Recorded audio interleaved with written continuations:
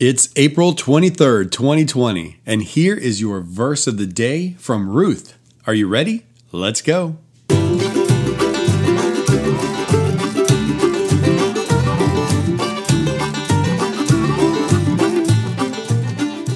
Hi guys, Corey here. Thank you so much for joining me. On this podcast, I'm going to be sharing with you a verse each day from each of the 66 books of the Bible. I'll probably take some breaks here and there and have some different episodes. But overall, we're going to be working our way through each book of the Bible and picking one verse that really stands out and discussing it. So today, we're in the book of Ruth, and the verse I want to share with you is Ruth 1:4. Here it is. These two sons took Moabite wives. The name of one was Orpah, and the name of the other, Ruth. They lived there about 10 years. All right, I know this is the verse of the day, but right now I'm going to cheat a little bit. I need to read the next verse so that you know who took the Moabite wives, Orpah and Ruth, basically as their wives, and what happened to them.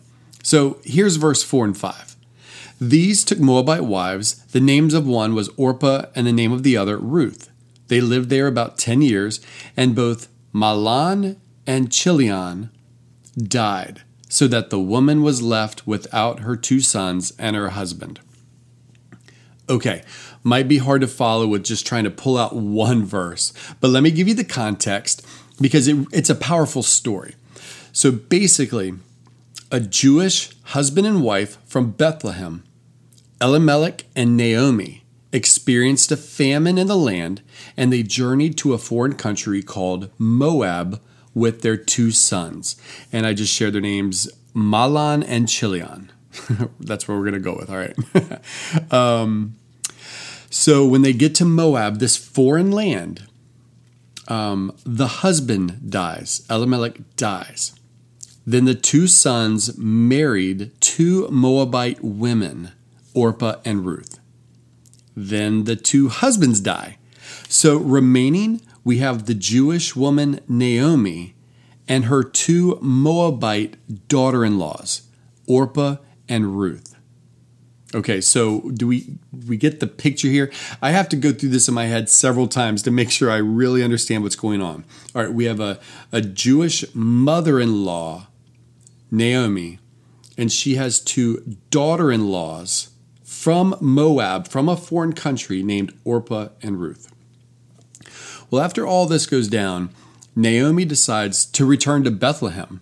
She tells her daughter-in-laws to stay in Moab while she journeys home to Bethlehem.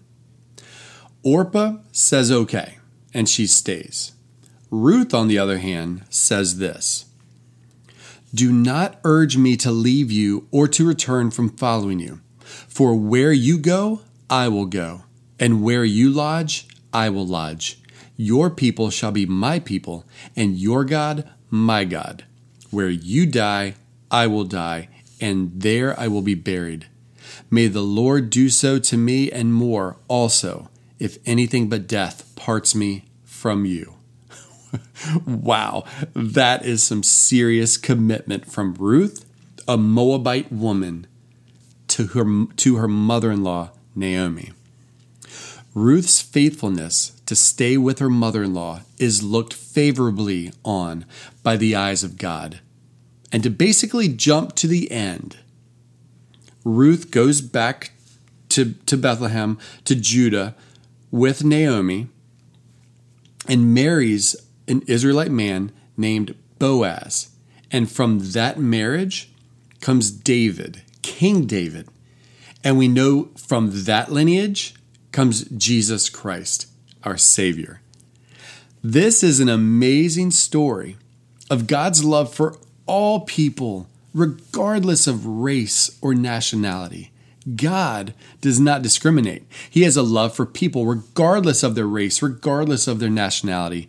There are so many other stories like this in the scriptures, including Jonah. That is very much a story of God calling Jonah to go to another nation. There's another story like this with Elijah, where Elijah is called to minister to a foreign woman.